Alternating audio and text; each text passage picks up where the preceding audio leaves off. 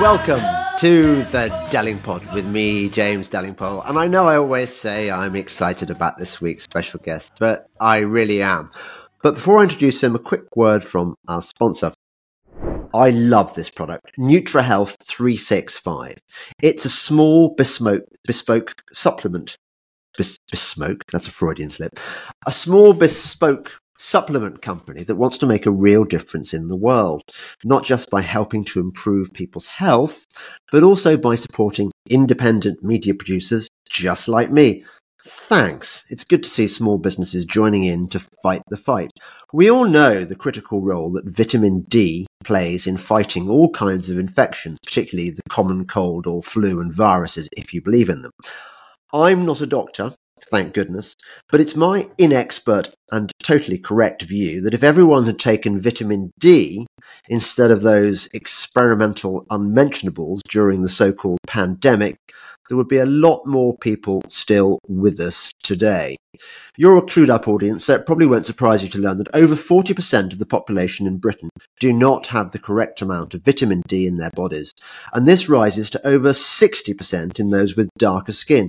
If you want to find out just how important vitamin D is, you should visit the website of NutriHealth365.com, which has copious evidence to show that vitamin D really is the miracle vitamin. Right now, NutriHealth 365 will give you free 2-day tracked delivery on all orders, and you get up to 20% off if you buy any 3. If you were to buy each of the components individually from the high street, they would cost you up to 5 times as much. Their best-selling product is Immune X 365, which is a high-strength vitamin D capsule which contains not just 4,000 IU of vitamin D3, but most importantly, it also contains high levels of zinc, quercetin, and critically, vitamin K2. Taking high levels of vitamin D without K2 is not recommended by the vast majority of health professionals. In fact, I have been taking Immune X365 myself, and not only am I not dead, but I have yet to catch any of the horrible colds that the rest of my family's got because they haven't been taking it. Anyway, you only get one body, unless, of course, you believe in reincarnation. So, protect it with Immune X365. That's NutriHealth365.com for your Immune X365. Thank you. Well, welcome to the Dellingpod, Rune Østgård. Thank you, James. Nice to be with you. Go on, say it correctly so that people can hear how to pronounce your name correctly. Rune Østgård. Østgård. Yeah. So the thing is, I love the idea of the Scandinavian languages and and all those sort of weird tiny O's you've got on top and that change the pronunciation of the vowels. But I ought to be able to get a handle on this. I studied Anglo-Saxon at university, one of the things, and obviously there's been a Nordic influence on the English language. I mean, some of our words we still share. I sometimes watch Netflix shows in Swedish and in Norwegian, and there are moments where you can understand what people are saying without the translation. Definitely, yeah. Anyway, we are going to talk today about your area of expertise, and I'm really happy about this because a lot of my podcasts are really quite esoteric and down the rabbit hole. But I think that this is going to be one of those podcasts that even normie folk can listen to without going, "What? This is crazy." And you've been studying the history of inflation through the ages, and I don't know where to start because it's a big subject, isn't it?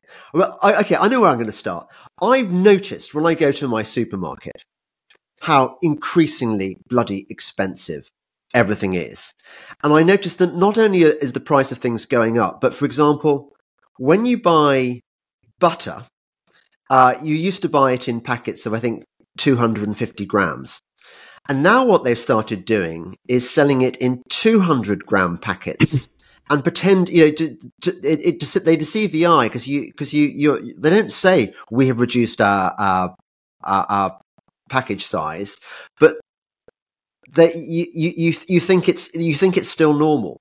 So this has been happening to us for millennia, hasn't it? This way of sort of making us poorer through different forms of inflation. Yes, that's absolutely correct. And I have managed to trace it down to at least back to the 5th century before Christ. Right. So we know that this was a policy that started in Athens, in the Greek city-state of Athens. They decided to introduce inflation as a policy and as a means to finance their war against Sparta. So the Spartan Empire, and in the end they lost the war, and after they were besieged by the Spartans, and that was the end of their dominance in that area. So the Spartans didn't have an inflationary policy, but the Athenians did. They had a monetary policy, but my impression is that the Spartans made sure that they didn't inflate their money supply, and that's the whole trick here, to keep the supply of money stable in order to avoid having price inflation. Do you think, I'm just floating a theory here, which you may not be able to enlighten me on. Do you think that the inflationary policy adopted by the Athenians could explain the reason they lost, or was just a coincidence? Yes, I think that might be one of the reasons, because it's sort of an artificial stimulus when you use inflation to finance something. So it's very cheap money, The way they did it, I could try to explain that a little bit as well. What they did probably was to say to the people of Athens that you now have to use the mint, the coins that our mint has made. So you have to bring your silver to the mint, and it will create new coins for you. And then the mint handed over coins to those who their customers, and the coins they had less silver in them in total compared to what the people gave to the mint. So the rulers of the city-state, they could keep some of the silver for themselves and create more silver coins that they could spend to finance the war.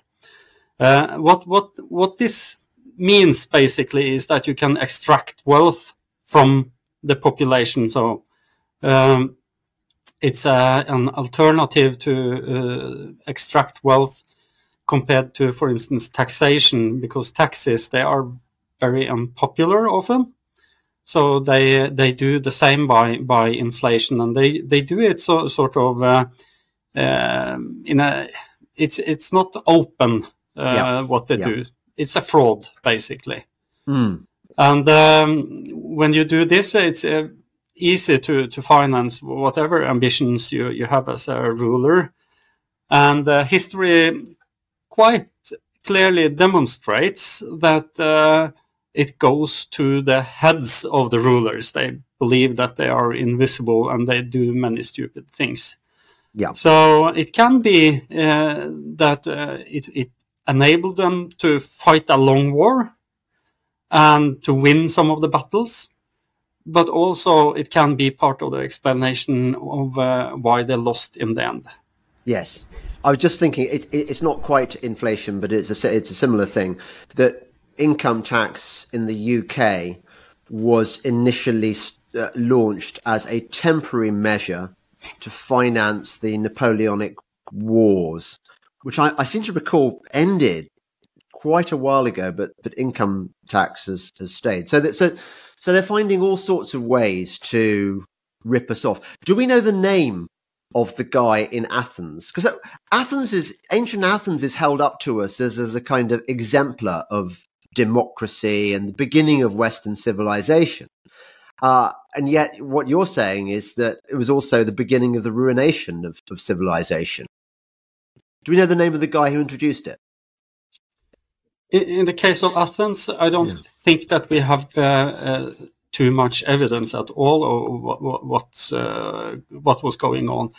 As far as I understand, it has been written about this in sort of a theater play or something like that. So I don't think we find many other sources than that. So we don't know many of the details, but I haven't studied it in detail. What I have done, on the other hand, is to study in quite some detail how this policy came about in Norway, which happened in 1050 after Christ. I was reading your Norway story. Tell me the name of the book again. You've written 3, haven't you? But tell me your book names. Yeah, the first book about money is called Fraud Coin, and the subtitle is 1,000 Years with Inflation as a Policy. Yeah. And what's the next one? And the next one, which we just recently launched, it's called UNBAR, UNBAR. And what does that mean? To unbar something, which means to sort of remove, if you have the bars in a prison, you remove the bars, so you open up. And here it's all about opening up your intellect, enabling your brain to understand better what globalization is all about and how it relates to people's belief systems and also the monetary system. And it's quite a good. I read it this morning. It's a very, very quick, punchy read, and it's quite a good way of showing people who most people are as you know, are far too trusting about the world and particularly about authority. They think that the authorities must somehow have our best interests at heart, because otherwise, we wouldn't allow them to do this stuff. I mean, surely there'd have to be a law against exploitation by greedy predators. So we give them far too much credit. And what you explain very clearly is how money, or rather fake money, has been used by the ruling orders to make us poorer and to constantly exploit us while making them richer. I love the Viking story. Tell me about this part of.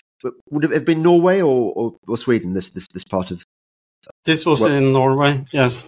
Yeah, the story about how inflation started as a policy in Norway. It actually began a little bit before 1,000 years after Christ, because at that time we had some kings who tried to rule and dominate also my part of Norway, which is called Trøndelag. It's in the very middle part of Norway.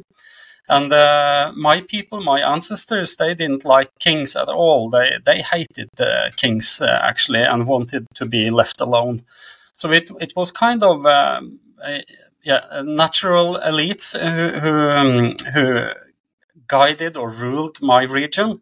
And they had an obligation to kill any king who tried to dominate them and to take their property, etc., without the consent of the people. So it was kind of a harsh obligation for every individual. But in this way, the Trønders, as they were called, they were able to have what we called monetary freedom. And monetary freedom implies that you can use whatever money you like best. And we used money from all over the world, at least from the parts of the world that we traded with, from the Arab countries and many European countries. And typically we used silver and gold coins, which had a high content of silver and gold, which wasn't debased, and which was easily recognizable. So that was sort of the situation before the introduction of the inflation policy. Okay, just tell me briefly, how could they tell whether the coins had been debased? How could they tell that you had a high silver or gold content? Yes, when you have metal coins, and especially with silver and gold, it's quite easy to test if it's proper silver and proper gold coins. At least back then, your ability to commit fraud by creating fake coins wasn't that it wasn't that easy at that time. It's easier today with the tools and the metals we can make use of today. Bite it or what? I mean, is it? Yes, you could bite it, and you could, of course, you heard the sound when you sort of dropped a coin on a table and let it spin around. You can hear that this is the proper sound or the correct sound of a proper gold coin. So it. But are there things that you can mix with gold or silver to make them look like silver and gold, but which aren't, or not really? Yes, you can have. You can create coins with a core, which consists of, it could be iron or it could be typically copper, and then have a thin coat of silver on the surface, so it looks like silver. But it won't give you the same ring, the same tone if you drop it on the floor or something like that. So people in those days, I mean, I can imagine this would make sense, that people were very attuned. Just everyone had this skill that just they could hear just by dropping a coin on a table what its metallic qualities were. So because it was kind of much, it was easier at that time to detect that something fishy was going on, Yeah. Much easier then to understand also why prices increased when they if they were flooded with bad coins, they would see that the prices would go up because the guy who sold bread, he saw that these coins, they aren't any good at all. I want twice as many coins as normal. So people understood this intuitively.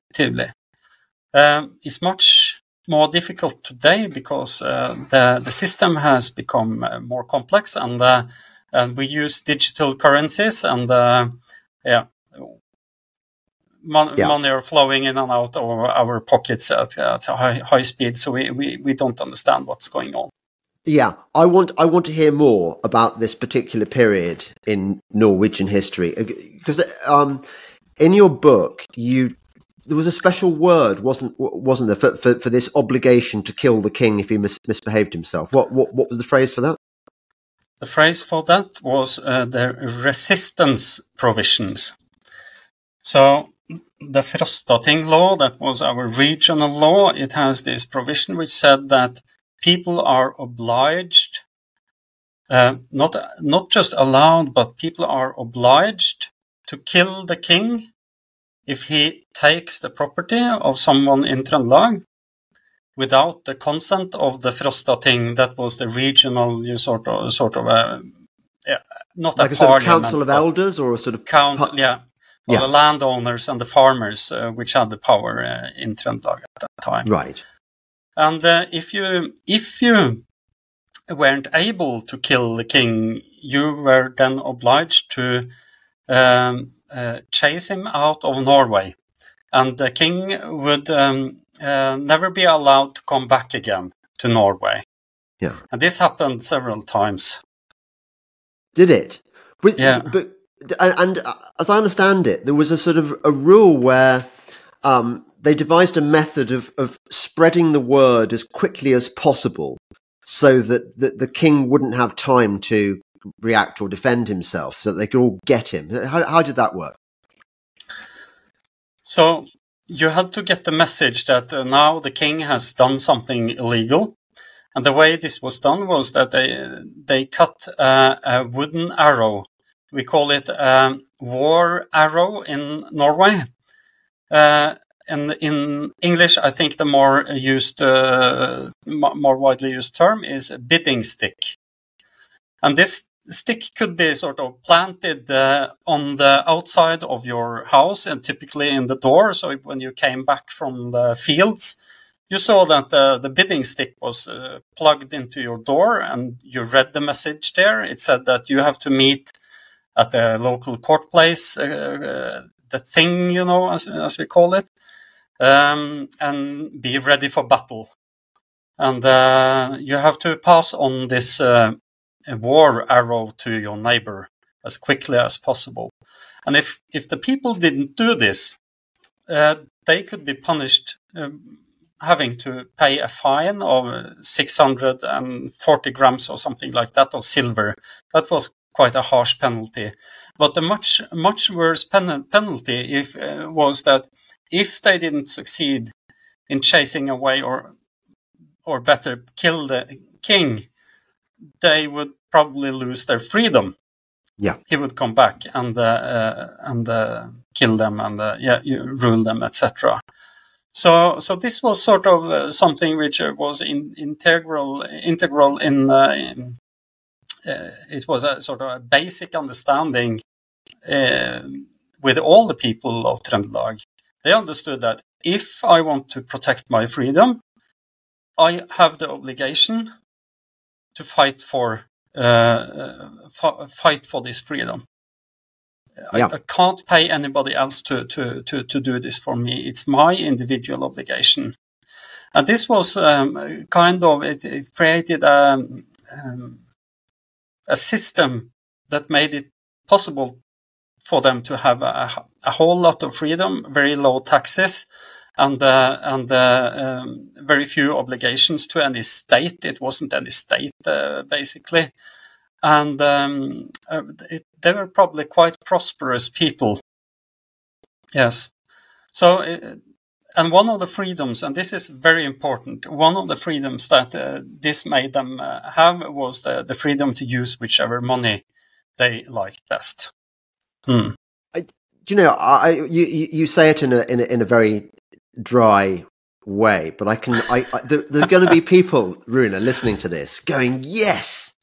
This freedom really, really matters. It matters so much that we've got to be prepared to take responsibility for it and fight for it. And you've given me the most perfect historical example. And I think you're about to tell me, because there aren't many Norwegian kings that we have heard of in England, in Britain. But the one whose name we do know is Harald Hardrada.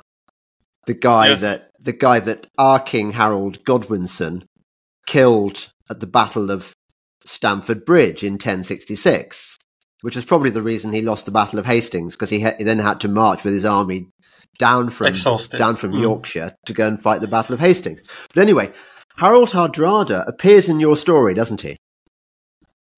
Yes, and Harald Hardrada, he was the half brother of the King Olaf Haraldsson.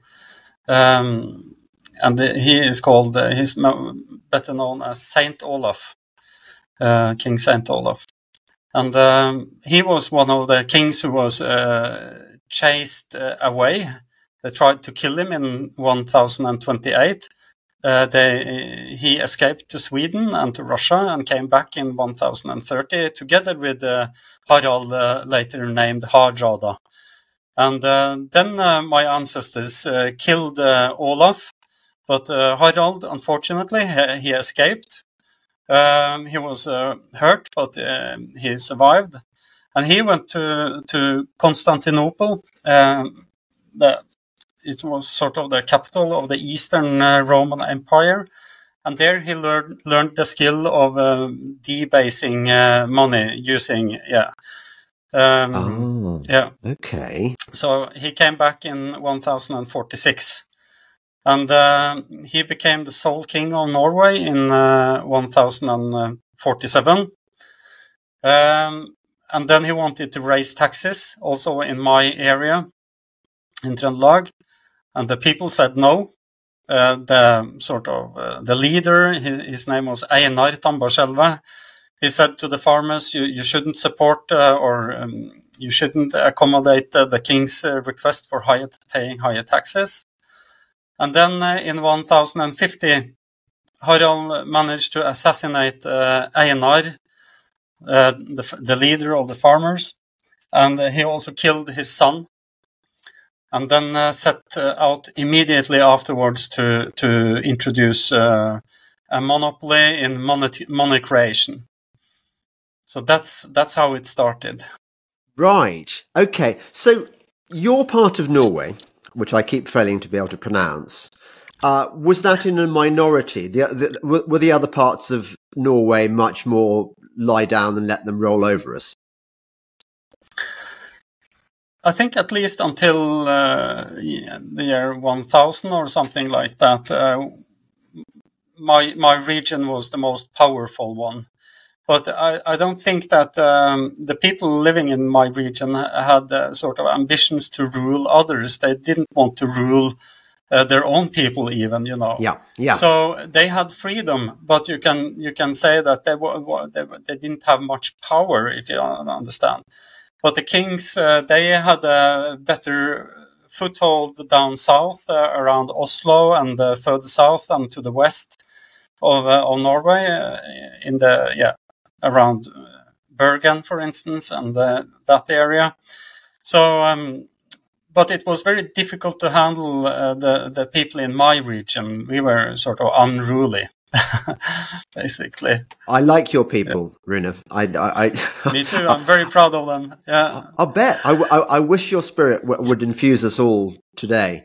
So, okay. So we did you a favor by killing your Hardrada at Stamford Bridge, but it obviously didn't do any good because presumably his heirs took over and imposed this debased coinage on you all. Yes, this is almost like a virus, because when the ruler learned to use this instrument, it's so tempting to go on and on in forever. And so Harald, he set out and debased his silver coins from about 90% of silver content and down towards almost 30%. So he could probably triple his fortune, his wealth, and he could triple the money supply, and probably most likely the prices for everything in society tripled as well, creating havoc to society and creating a lot of hardship for my ancestors, I would believe. And but this went straight to his head, so he decided that he wanted to rule England as well. So that's why he set out with, I think it was 200 longboats approximately, and almost around 6,000 to 9,000 soldiers he took to England in order to try to conquer your great country and the people there. So, but it didn't manage to do that. Unfortunately, the inflation policy continued after he died.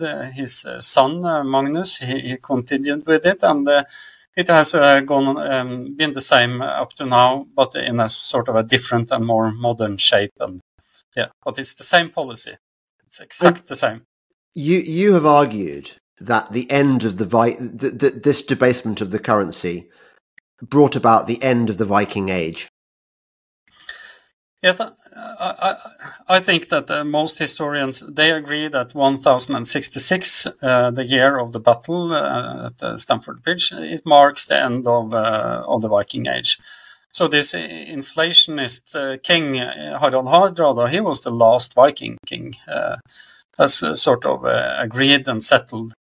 But I don't think that many others than me have said that this was something that happened because he overextended due to the inflation scheme. But I think that's very likely. That's pretty much the same as what happened with the Athenians in the 5th century before Christ. So it's quite likely. So that was one of the last gasps of sound money, because it sounds like if Hardrada nicked the idea from Constantinople, that must mean that it was already well established in the Eastern Empire, the Eastern Roman Empire. That this is how you screw the populace, and definitely, and presumably even in England that they'd learned this dirty trick as well, hadn't they? I would imagine. I think that you have already been using it for quite a while.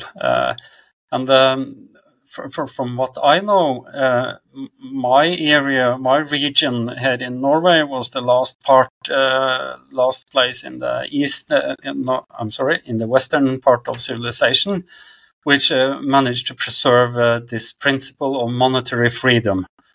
So, but it's not the last time it has been such a principle in the western part of the world, because it was reintroduced later on, both in Netherlands and also in the United States. Few people are aware of this, but those stories are some of the most important parts of our history, I would argue. So tell me about the Dutch. How did they break free temporarily from the system, and when was that? So the Dutch, they had been under the rule of the Habsburg Empire for centuries, and they basically was sick and tired of being ruled by them, and especially due to the inflation policy that they installed, and which was in place all over Europe.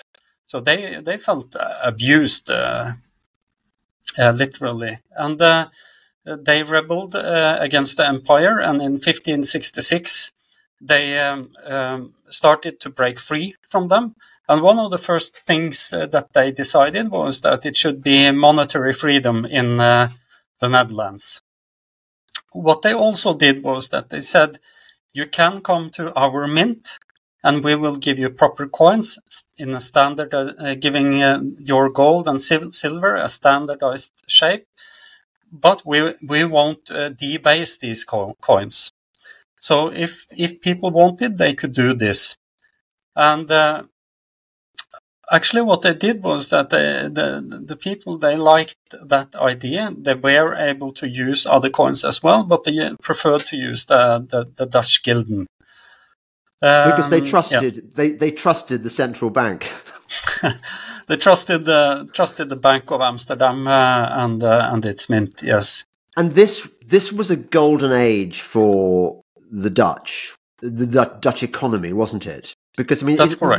Was that when you started getting the sort of the Dutch outposts in the Far East? You know, places like Java. Was that when they were a sort of a great maritime nation and developing an empire? Yes, I think that these rebels, they forgot probably where they came from. So when they had some success afterwards in Netherlands, they sort of, their gaze were directed outwards to other countries and also to the colonies. And I think they took over some of the Portuguese colonies, so they weren't, you know, when you have too much success, you things happen with you. But they managed to have a very sound monetary system in the Netherlands for, I think, about 150 years or something like that. And then they fell for the temptation themselves to start allowing the bank to issue more credit than they had in reserves. And then sort of the inflation policy was more or less introduced again, almost by stealth. So that spelled the end of the golden age of the Dutch. But I think I would like to add what actually happens when you sort of create an island in the middle of Europe, an island, so to speak, where all your neighbors, they are abusing their monetary system.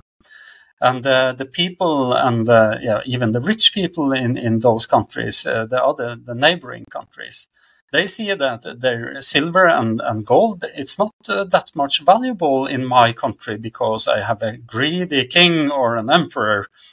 So I would rather like to spend my wealth and invest my wealth in a country where I don't have this debasement policy.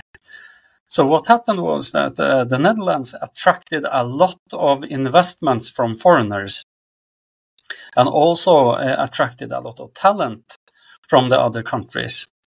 So that explains why they became so prosperous, and also why I would assume you have they had so many great artists, Rembrandt and all the others.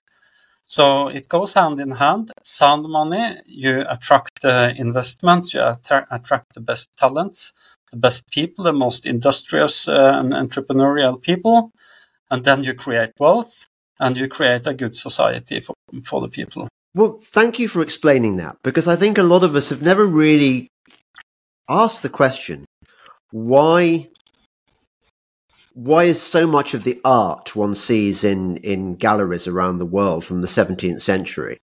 What gave us all these Dutch interiors? Why do we have Vermeer and so on? What was it about the Netherlands that made them so successful? Because maybe there have been books written about this, but I don't think that historians generally have made the connection between sound money and prosperity. That's correct. And they are probably victims of the same sort as you and me, James, because when we went to school, I spent 18 years in total in schools and in universities studying, learning all kinds of things, but never about money, never about the monetary system and how important it is for society. And in my last book, in Anbar, I quite rudely just spell out that a historian who doesn't understand money, he isn't an historian. He's not. Go on, name him. No, name that man. No. And they can't be, because they will, unfortunately, not be able to understand, to interpret what happened in the history of humankind after we became civilized and started using money, because it's so fundamental, such a fundamental importance to how society develops and how it shapes politics, how it distributes power, how it affects freedom, etc. So if you as an historian doesn't understand money and the monetary system, I'm sorry, then you are not a historian. You're being too polite, Rune. I'm going to mention his name because it's very interesting. This guy has had several international bestsellers, which, with respect, you're never going to have. And it's not because what you're saying isn't true, or because your book isn't readable.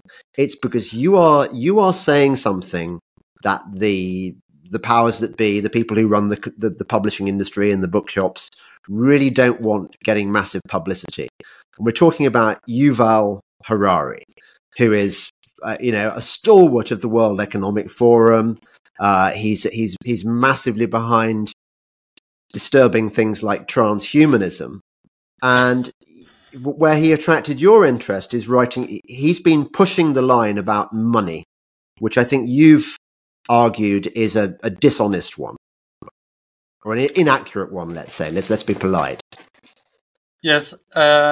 I don't say that it's dishonest. I don't say that he knows how this works with the inflation policy at all. I just say that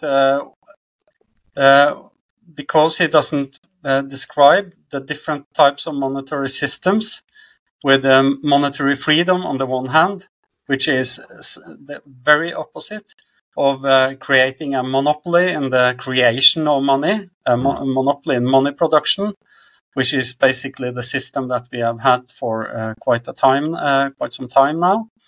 When he doesn't describe those two different forms of monetary systems, then he will be bound to make bad calls, wrong interpretations of our history and why policies have developed in certain ways, and why civilization has developed in a certain way. So let's continue our whistle-stop tour of monetary history and go to the United States in that brief period where they too had sound money. Was this after the War of Independence? I'm presuming it was. Yes, so the revolution ended in 1783. And one of the most hated institutions was the Bank of England. The Colony shop.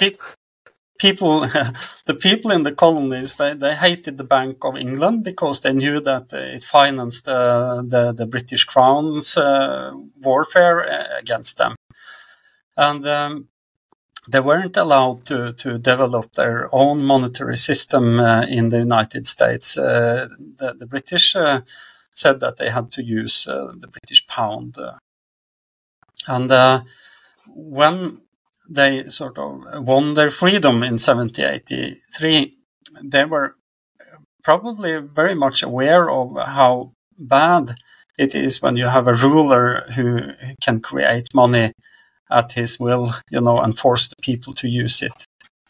Because that's what they do. I haven't said that previously in this interview, but what they do is that they demand that the people pay the taxes with the coins coming out of the mint that the ruler owns. So, and in Norway, when Harald Hardråde introduced this policy, he said that people who don't accept my coins as payment from anybody, they can be punished by death. So this is this completes the picture of the policy. So after 1783 in the United States, they didn't establish monetary freedom as a sort of legal principle, but they introduced monetary freedom as a de facto principle throughout the former colonies. So people were allowed to use whatever coins and paper bills they would like to use. And it was like that until 1857, when they introduced a law which outlawed foreign coins as what you call legal tender. So right. So yes, didn't they use things like Maria Theresa thalers and things like that? Am I making that up? It might be. I haven't heard about that, but you might be correct. But they especially liked the Spanish silver dollar. Right. Yeah, that was probably the most popular forms of money until the Coinage Act of 1857, I would assume. And I would just hazard a guess that in that period, the American economy flourished and people became everyone became more prosperous.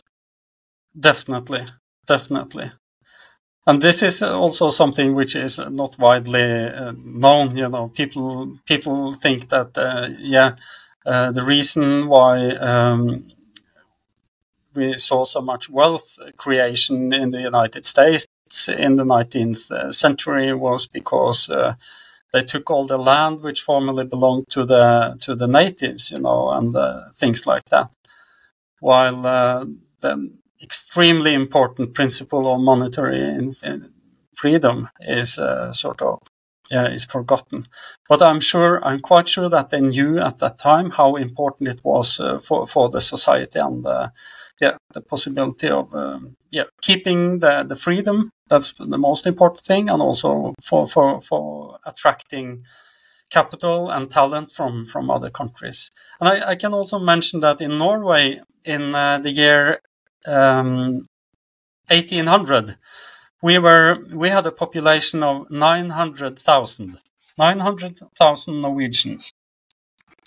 And in the period between 1836 and 1915, 750,000 Norwegians fled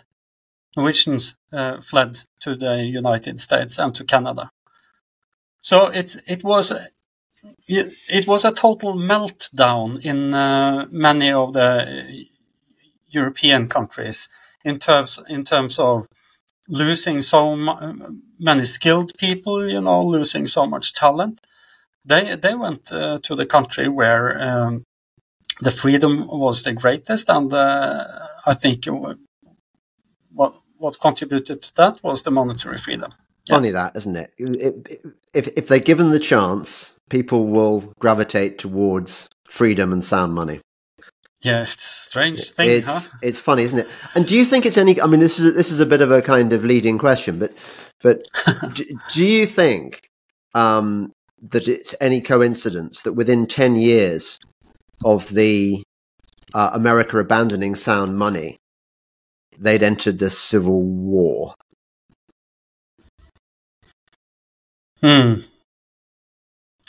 Oh, I haven't thought much about that, but I think once you start to infringe on the principle of monetary freedom, people get more and more tempted, They probably, those who have the most power, they start to think, what if I can create my monopoly in the production of money? And look at how enormously rich the rulers became in the European countries, and how much power they got. So once you start to walk down that path, I think it's almost inevitable that you will have a lot of unrest, and also it can very much end with a civil war. Yeah. So, but of course, this is just.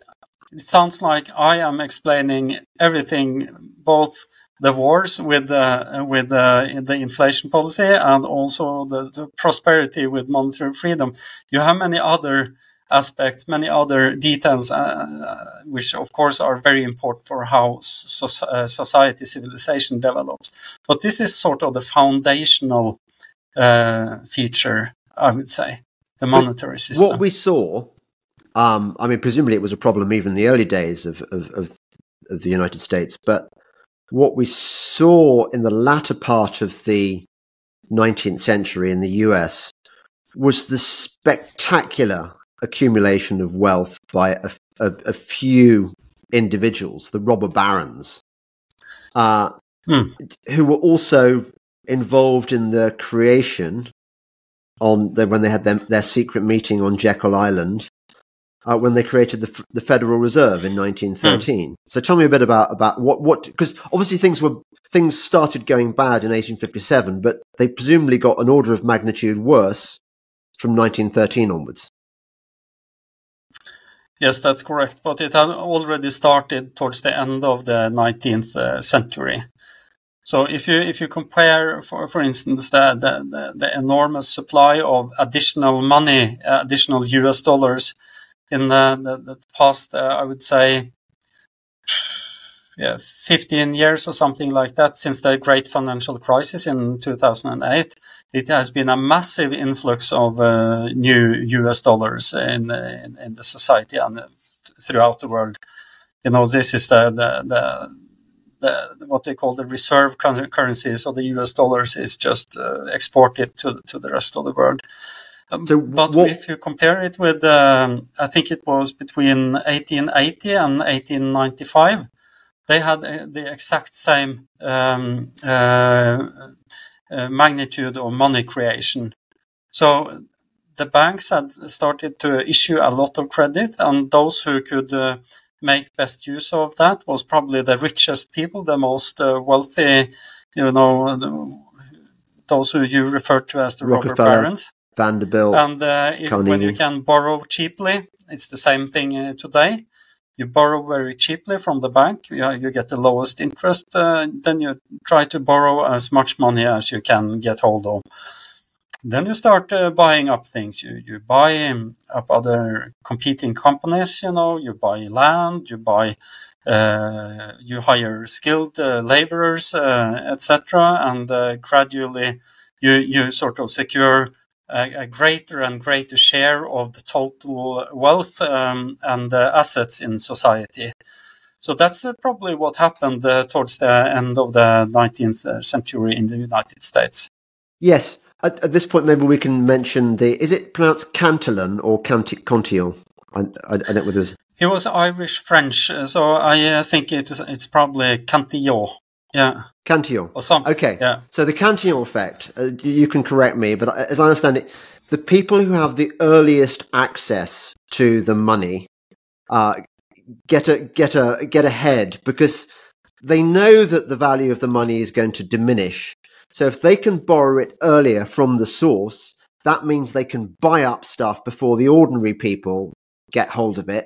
and they really don't get a look in. Is that, maybe you can put it better than me? Yeah, just to get hold of a lot more money than everybody else means that you get immediate access to more of the society's wealth. You can buy up land, etc., and get to control a whole lot more of everything in society just by having the access. And it can almost be compared to, if you are of the clever type who managed to create a machine that can create US dollar bills or something like that, paper bills, and in your basement. And then if you go out and start spending that money, for instance, you have a Lamborghini dealer in your neighborhood. So you go down to your car dealer and you say, I have some money here. I won in the lottery. I need to buy a new car. So you buy a car, you pay perhaps £200,000 for that car, and he gets one extra sale because of the money that you have created, and you get one extra Lamborghini because you had created this money. So both of you benefit. You were the first user of the money, and he is then the second holder of the newly created money. And then, so the car dealer, that's a corporation, and they pay a bonus to the salesperson who sold you this car.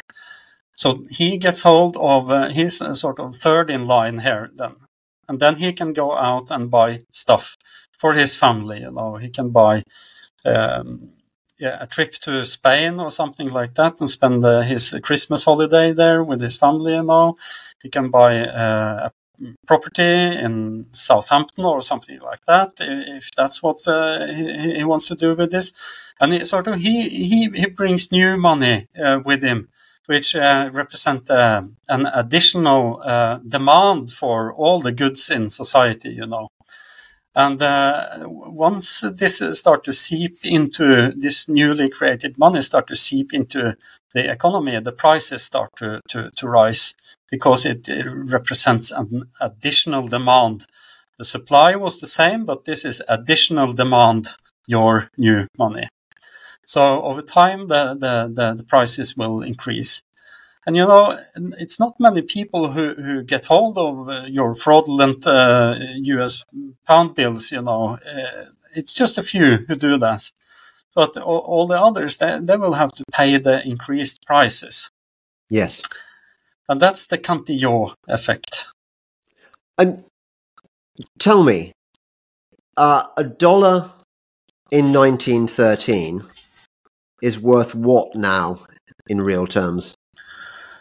In 1913, I think we have had a price increase measured in terms of consumer prices, which isn't a very good measure at all, but okay. I think the prices have increased over that period around 35 times. So they are 35 times higher today than they were then. So just about. So and in Norway, they have increased by 65. So it's twice as much. But you say that's not the consumer prices is not a real the best gauge. What's the best gauge? The best gauge is the additional money that you create. So if you look at the 20 last years, or 2002 to 2022, both in Norway and in the United States, it has been on average about 7% additional new Norwegian kroner and new US dollars inserted into the economy by the means of credit expansion. So that means that every year everything is going up. The cost of living is going up 7%. It means that the value of your money compared to a situation where they didn't expand the production of money diminishes at about 7% per year. Painful. Yeah. That is And painful. the consumer prices, they are sort of measured by a governmental institution in, I don't remember what it's called in UK, but it's in Norway. It's Statistics Norway, which is a government agency. Yeah. And they sort of keep track of how much do the consumer prices increase every year. But they do a whole lot of trickery with this statistics.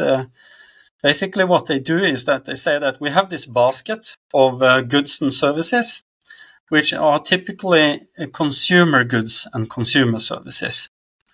And then they say that we have this much bread and this many jeans, for instance, and you have a part of a car here, you have your Netflix bills, you have your electricity bills, etc. So they put this together and have a certain amount of all these typical consumer items, you might call it. Yes. But what happens is that you have something which is called change in people's taste. So we don't buy the same thing today as we did 50 years ago, for instance. And also we have quality improvements, etc. So your car is safer, it's more luxurious today than compared to a standard car 20 years ago. So they say. So they say, yes. Yeah. But what they do, at least, is that they change the content of the basket that they measure the consumer prices with.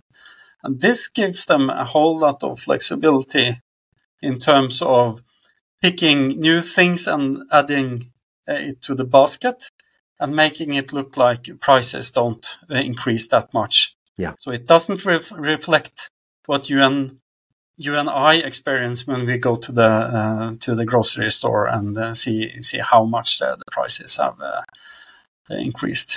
So your take on this would be presumably that this is what ruling elites have done since at least 5th century BC Athens, and that it spread like a virus around the world, and apart from a few brief moments of resistance, we've been pretty much powerless in the face of this kind of raping of our money and debasing of it and stuff.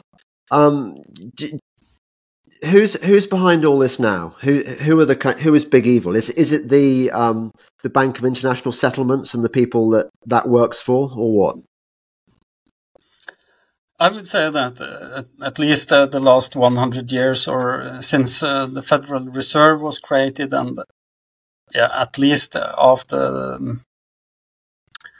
the First World War ended in 1919, it has been sort of the Federal Reserve, American bankers, the most wealthy people in the US, and also some of them in Europe. They have been pretty much in control of this. And so, these are. I think a lot of people are misled by the name Federal Reserve into thinking, well, federal, it must have something to do with the government. It's part of the system, but it's not. It's a private bank owned by very rich individuals who control the money supply. Isn't that right? Yes, people tend to focus a lot on that question. They say in the United States it's privately owned, but luckily in Norway, for instance, it's owned by the central bank is owned by the government. But it doesn't make any difference at all. That's my understanding, at least, having studied this subject for years and years. So it doesn't matter. The main thing is that the central bank, it coordinates all the private banks, coordinate the interest rate that they offer to the customers when they get when they want to borrow money from the banks. So by doing that, it coordinates a cartel of private banks and enable them to slowly or quickly increase or reduce the money supply in a coordinated manner. So that's the main thing, and so the main thing is that to for instance own a bank who is the first sort of beneficiary of the newly created money. It creates new money when it issue a loan to a customer. So it requires that the customer pay interest on money created out on nothing, basically. So the banks are the first ones who have the benefits today. So it's much more important to be sort of being able to lend out money to someone, and also to be the big borrowers, to own the companies, the corporations who can borrow the most money. That's the main thing. Whether the central bank is privately owned or owned by the state, it doesn't matter that much. Right. Now, I know that you are positive about Bitcoin as a way out of this mess, because the Bitcoin is, presumably there's no backdoor built into the system by the CIA, say, which is quite a big if.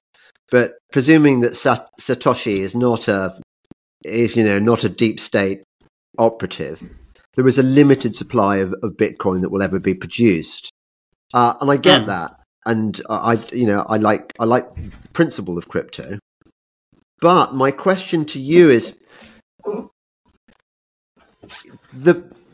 our governments and the people who control our governments do not have our best interests at heart. They're all Harold Hardradas in their way. Are they not going to arrange it whereby we are forced to use their own central bank digital currencies? For example, they might say, well, you can only pay taxes in CBDCs. You can't use Bitcoin or whatever. Yeah, aren't they going to make damn sure that any benefits from Bitcoin, we don't get to see them? They might try, but it's very difficult for them to do this. And if they, for instance, say that no people in the United States are allowed to own or use Bitcoin, what will happen then is that, first of all, a lot of the Bitcoin will flow into other countries, for instance, to Norway and to United Kingdom and to many other countries. And when that happens, the same thing will happen as it did with when the Netherlands introduced monetary freedom, and also when the United States did that after the revolution. A lot of capital and talent and masses of people will move to those parts of the world where you most freely can use and own Bitcoin. So it's sort of chasing capital and people out of your country if you ban people from owning and using Bitcoin. Except, so they will. Sorry, but what they will do is that they will try to squeeze as much Bitcoin out of the private sector of the people as possible, and try to control it themselves. So the state want to control it, and the most wealthy people will try to get hold of as much Bitcoin as possible. And that's that's the big game going on these days, using regulations, using threats, all kinds of things to convince people to just sell their Bitcoin.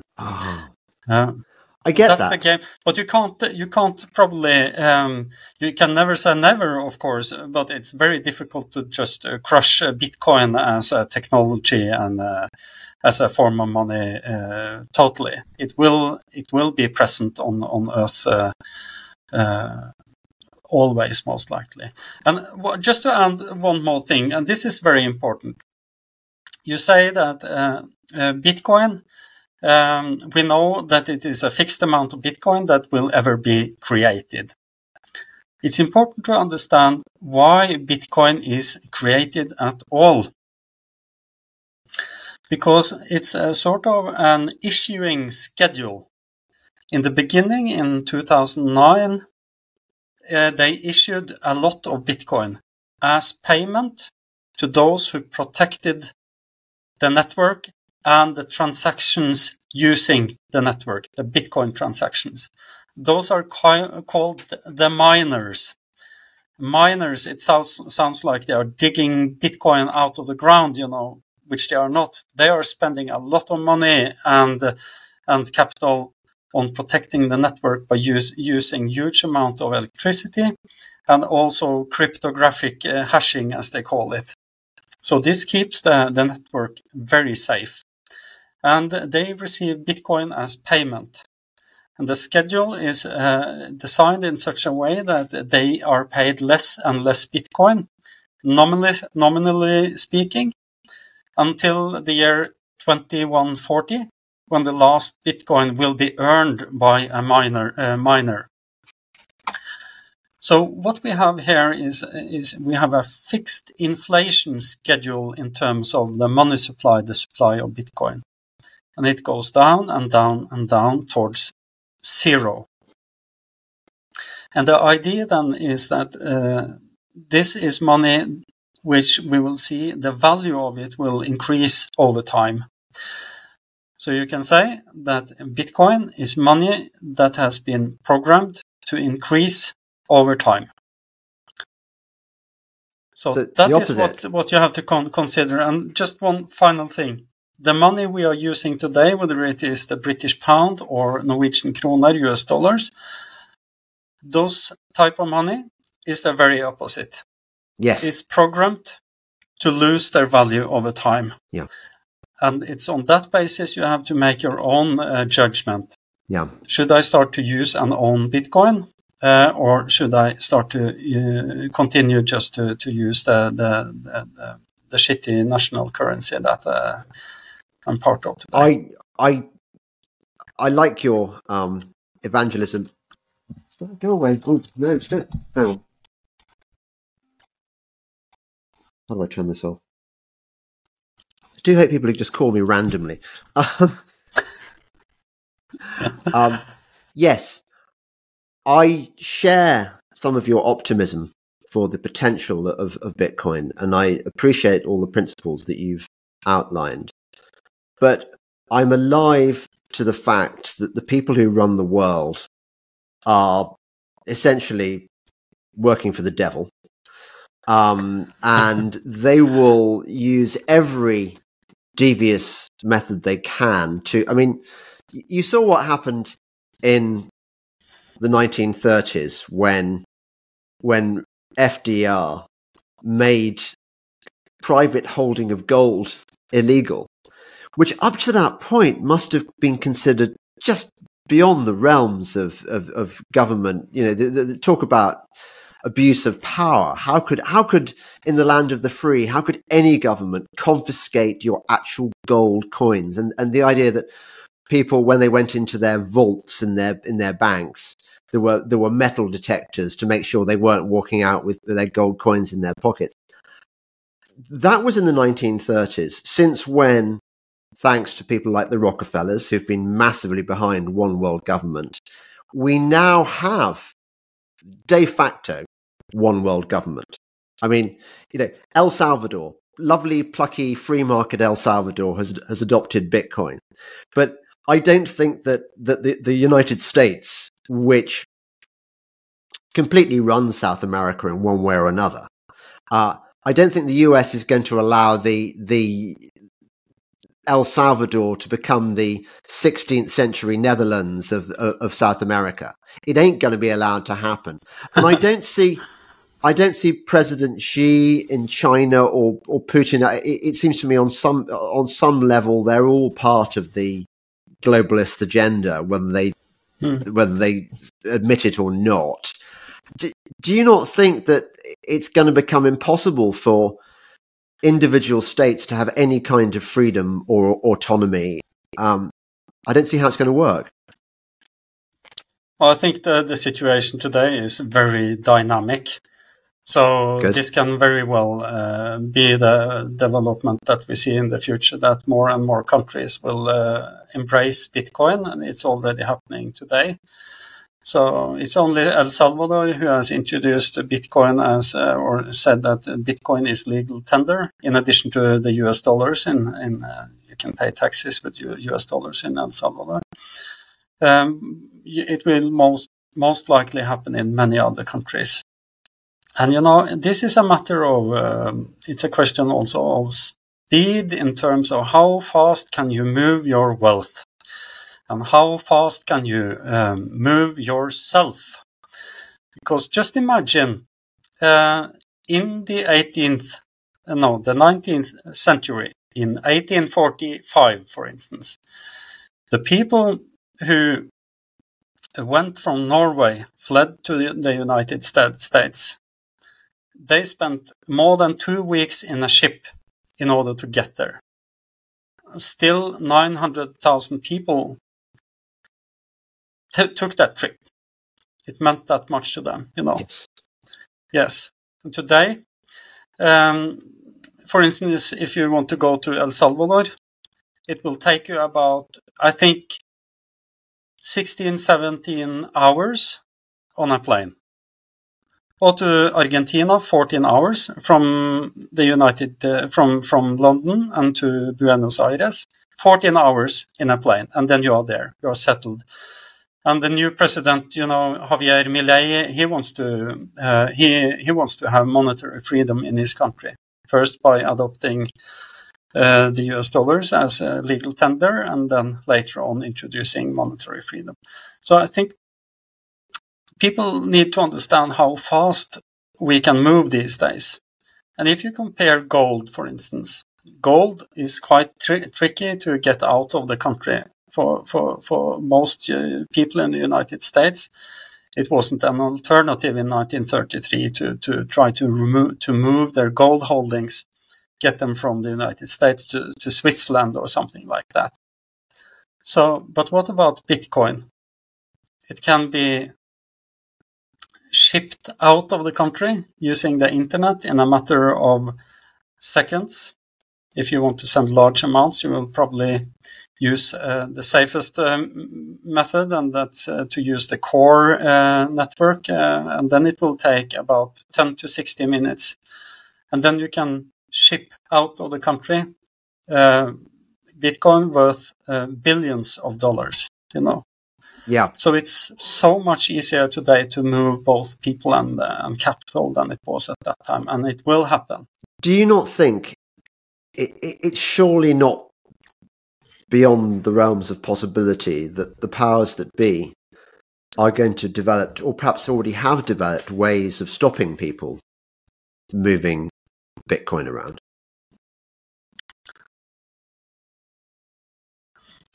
I think they are on their heels now because this moves so quickly, and I haven't seen that they have introduced regulation and institutions, etc., which can stop this in an effective way. It will take time for them to develop that. What they try to do is to sort of stem the tide, or whatever you call it. I don't really know, but try to make people start using central bank digital currencies instead, and try to get people used to that idea instead of investing in Bitcoin. So that's sort of they try to create a competitor which they will make people use voluntarily, or by coercion if that's necessary. But it's very difficult to do that. It's extremely difficult to do that because, the reason why people try to escape out of currencies which are bad for them to earn and save in, which the United States dollar and the Norwegian krone and British pound is examples of, and even more so in, for instance, in Argentina, where the inflation is even a lot higher. So it's so difficult to sort of build something on top of that shitty system and tell people that we have this central bank digital currencies now. It's the same as before, but it's faster, so that makes it better. Yeah, it's very difficult because people will hear that the CBDCs can be used to control them, to track their movements, etc., and be combined with the digital ID, vaccine passports, etc. And quite many people will be hesitant, and they won't accept this as their form of new form of money. I'm quite convinced about that. Well, I would love to share your optimism about the human spirit, and I totally get what you're saying. But you've probably noticed that in 2020 and 2021, the governments of the world conducted an experiment to test us, and maybe 5% of us were resistant to this experiment. 90% of the people complied. I mean, I don't know whether you had the similar thing in Norway, but you had people putting on these face nappies.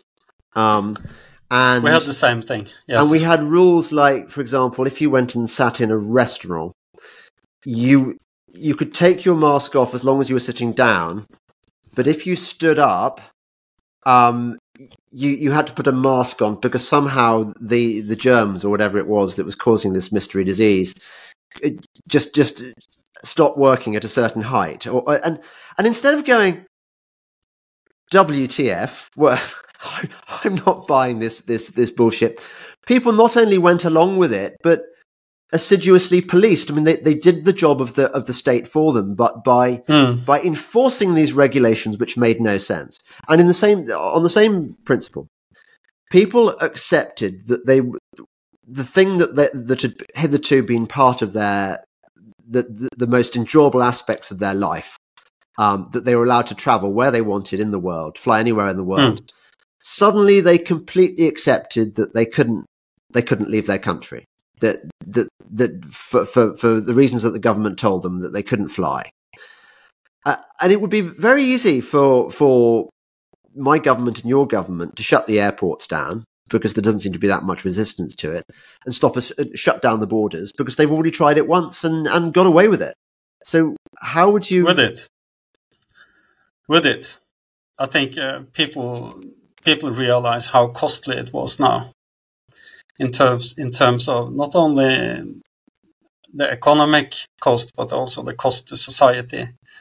And even the mainstream media now start to cover more and more news about the harm that the vaccines caused. Quite reluctant. More and more. I'd say. Because do you think, is that happening in Norway? I'm not finding it. Just the odd story creeping here and there about particular manufacturers. Yeah. Like we're told AstraZeneca was bad, but we're not told that Pfizer was bad. Yeah, it's not much. But I see that the tendency is there. It was nothing, and then it was some of it here and there, and now it's more often that we see it. And I think that's a reflection of the people talking. You and I, we are talking here now on this podcast, and I talk to my family about this. We talk about this experience with those 2 years of lockdown with our friends and people at the office, where we work, and other people we don't know. Also, we talk about how crazy it was, So I think if it's correct that, for instance, 5% was against this and sort of fought against those regulations, etc., when that happened, I think that if something of the same would happen today, at least twice as many people would fight against it. That's my amateur estimate. And then the question is, how many people do you need in order to fight measures like that? Do you need to convince half of the population? We have a democracy, everything is ruled by the majority, etc. Or is it enough to have a dedicated minority of some size? And how many people do we need to be? So I'm quite optimistic. I think that those who now realize that they were correct when they fought against it, they now feel a little bit empowered because they see that more and more of the others who didn't fight it, they agree with them. So I think it's much more difficult to do something of the same today than it was in 2020. Except, Rune, I'm looking at you and I'm looking at me and I'm thinking we're part of the resistance, but we're not exactly built like Harald Hardrada, are we? I mean, all your ancestors who were fighting against tyranny and recognized their obligation to go and kill the king as soon as he got out of order. That's that physical prowess and sense of direct understanding of what needs to be done seems to be lacking these days. I mean, it's been bred out of us. Apart from anything else, we've been estrogened, and we've had generations of female teachers, so that there are no male role models, and we've had the transgender thing. They every which way they found ways of making us weak, haven't they? Yes, they did. But I think it's very easy to fall for the temptation and generalize about them and about us, and I think that good ideas, for instance, the idea that it's worth fighting for your freedom, it can be very infectious. It's a benevolent virus, you can say, if you understand the idea. And for instance, when I explain the monetary system and monetary policy, the inflation policy, in such simple words as I make use of in my book, and also when I discuss this in podcast, it makes so many more people understand what this is all about. And it's hard for them to find counter arguments, because it's so simple. It's very simple to understand it. So that's one thing, the knowledge, or more I like to speak of the understanding of it, more than knowing all the facts about it. It's more important to understand what this is all about, to feel it more, so to speak. Yeah. To understand the story, that's most important. And to understand what kind of values that our ancestors had not very long ago. Yeah. And understand that this is part of us also today. We just have to wake up to the fact and remember what it was like back then. I totally agree with you. And I think this is one of the very, very rare points where we might agree with Yuval Harari. I think he said something about how humans like to tell stories. Although his interpretation of that was that money is a fiction and that blah blah blah. We won't mention him again. But I think we are creatures of narratives. We've got Beowulf. You've got what are all the Icelandic sagas called? The Icelandic sagas, I can't remember. What's the Norwegian equivalent? What's your great early literature called? The early literature, the oldest ones, they are the royal sagas. Yeah. So we've all got these. We've got the Bible. We've got the Gilgamesh. It's how we make sense of our world, by telling stories. And I really like the fact. I was slightly worried. I was thinking, okay, so he's an expert on inflation. How is he going to make this arid subject? How is he going to make it exciting or interesting? But I really think there is something very emotionally involving about the that period of Norwegian history that you've described. And I love the idea of, what are they called? The Council of the Elders, the Forstedt. What's the word? Frostating. Frostating. Oh, that's Frostating. Yeah. What does that mean in English? Now, Frosta is a place some 50 kilometers south of here. It's called Frosta, and Ting is the same as a court. Yeah. Frostating. Yeah. And nice. and the obligation, not just a kind of an option, but the absolute obligation to kill the king if he starts overreaching. It's extraordinary. It's extraordinary. And just to add one more thing, I'm often talking about sharing ideas and the power of sharing ideas and the understanding of the importance of the monetary system and our history. But the exciting thing is that, the monetary system is probably the most powerful of all social networks. It's much more powerful than Facebook, than X, Twitter. It's much more powerful than the internet, even, I would say. Yeah. And it helps us not only to distribute and exchange value, you might say, and offering us a means of exchange, but it also conveys knowledge.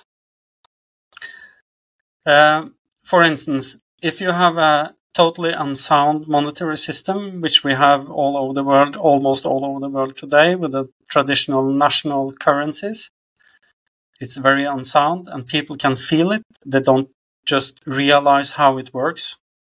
Very few do at this moment. But when you start to add into this system sound money, for instance, Bitcoin, which has grown faster than any other asset in human history. Yeah. And people, so if you receive, for instance, on your birthday, a Bitcoin or something like that, that'd be a nice present or something. That would be a nice present. It doesn't only transfer wealth from the one who gives it to you and to you, but it also becomes a topic that you have to discuss. Why did he do this? Why did he give you Bitcoin instead of British pound or anything else? And you have to reflect on it for a moment, why he's doing this. You ask questions, you see. So it's almost like adding medicine to a completely sick system. And it makes people talk. It makes people start to reflect on this. So it's an enormously powerful social network in many aspects. So the monetary system helps distribute knowledge and ideas very, very fast. And that's what the Bitcoin community has taken such a huge advantage of. They have managed to teach people all over the world about the importance of the monetary system and the function of money, and especially sound money versus unsound money. So I think this might actually develop much faster than you believe, James, and most other people believe as well. So I think I'm allowed to be optimistic, and I've got good reason to be optimistic. We just have to make good use of these opportunities. Before we go, Rune, I've got to ask you, tell me a bit about yourself. What's your story? Okay, so my background is as a lawyer, so I have a small town law practice here in Steinkjer in the middle of Norway. And I've also been working 3 years in the European Commission in Brussels. That was a very mixed experience. I'll bet. But while I was there, I started reading Austrian economics, studying the monetary system, etc. So it gave me sort of a whole new understanding of society. And So you must have felt a bit lonely while you were working for the European Commission. I can't imagine there were many fellow travellers. Not at all, and I was very lonesome until around 2010, intellectually speaking, and I didn't have anybody to talk to about sound monetary system, etc. So I just gave up on the project and abandoned reading and didn't pay attention to news and politics for almost 10 years until the pandemic hit us all in 2020. Or what they tell us was a pandemic. Yeah, that's correct. I see. And how many? What's it like in Norway? In terms of how many awake people are there as a percentage?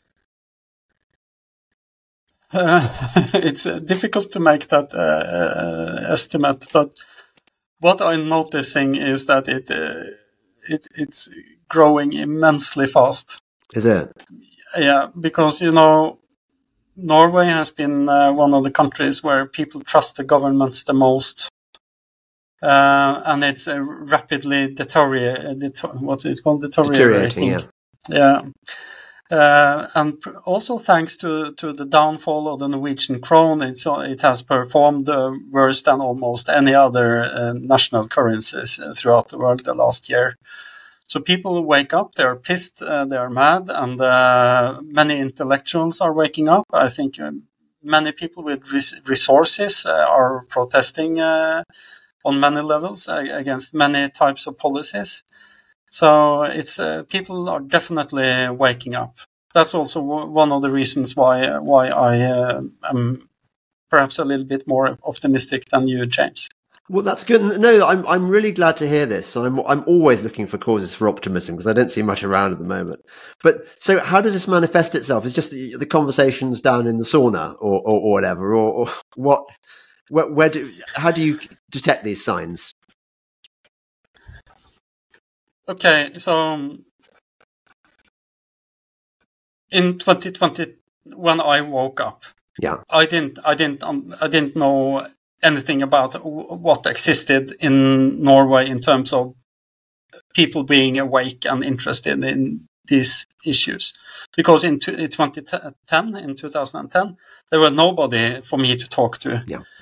And when I released Fraudcoin, my book about inflation in October 2022, people came to me, The Bitcoiners came to me, and many of the people skeptical to big government, they came to me, and I've been so immensely sort of embraced by so many people, both in Norway and also outside of Norway.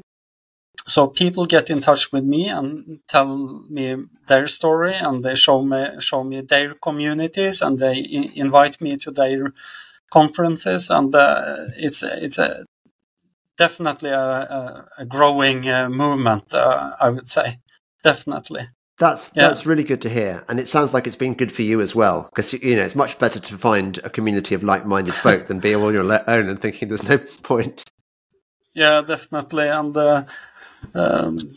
last Sunday, I had a long podcast recording down at the Frostating. Down at the assembly, and actually, when he made me reflect on these things, how lonely I was just 13 years ago, and sort of the community that I've become a part of now. I started to cry. So I couldn't talk for a minute or something like that. And I have mixed feelings with that. It was sort of a Jordan Peterson moment. No, don't say that. It's not. It's legitimate. It's absolutely. I'm very touched with that story. No one's looking at you and going, "You are Jordan Peterson." Don't worry. Although I have to ask you a final rude question. Are you recording this in your bathroom? Is that you've got tiles at the back? Yes, these tiles are very rare. Actually, it's a company which a local company had. They started producing it some years ago, and then they went bankrupt before almost anybody had been able to buy them. So it's a wooden tiles made of. I think it's made of birch. Birch. Yes, they look definitely. Like birch. Now I can see the grain in them. Yes. Yeah. That makes so it's natural. Suddenly that makes sense. Yes, they're very nice. Yeah, yeah. I like them a lot. Yeah. Well, I'm sorry for mistaking it for a bathroom. I get it now. I get it now. And so, Rune, tell us where we can find your stuff and read your books. And have you got a website? Yes. Please join me on X, formerly known as Twitter. You find me if you put my handle in the show notes. They can find me there. Just follow me. If you want to get to know more about my books, our projects, you find it on Undoko. That's UNDOQO.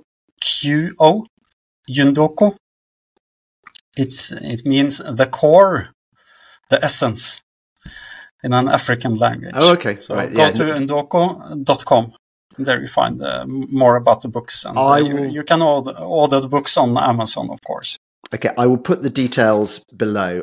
Thank you, Rune, very much for a fascinating podcast. And thank you, everyone, for listening. I really appreciate the support. I'm going to introduce a slight change to my business model. I'm now going to delay my podcasts for non-paying viewers, and I love you all. I mean, you're welcome to watch for free, as you know. But I'm gonna leave it a week now before I release my podcast, so that the people who generously subscribe to me and support me, and I really appreciate your support, and I need your support. It's my only source of income.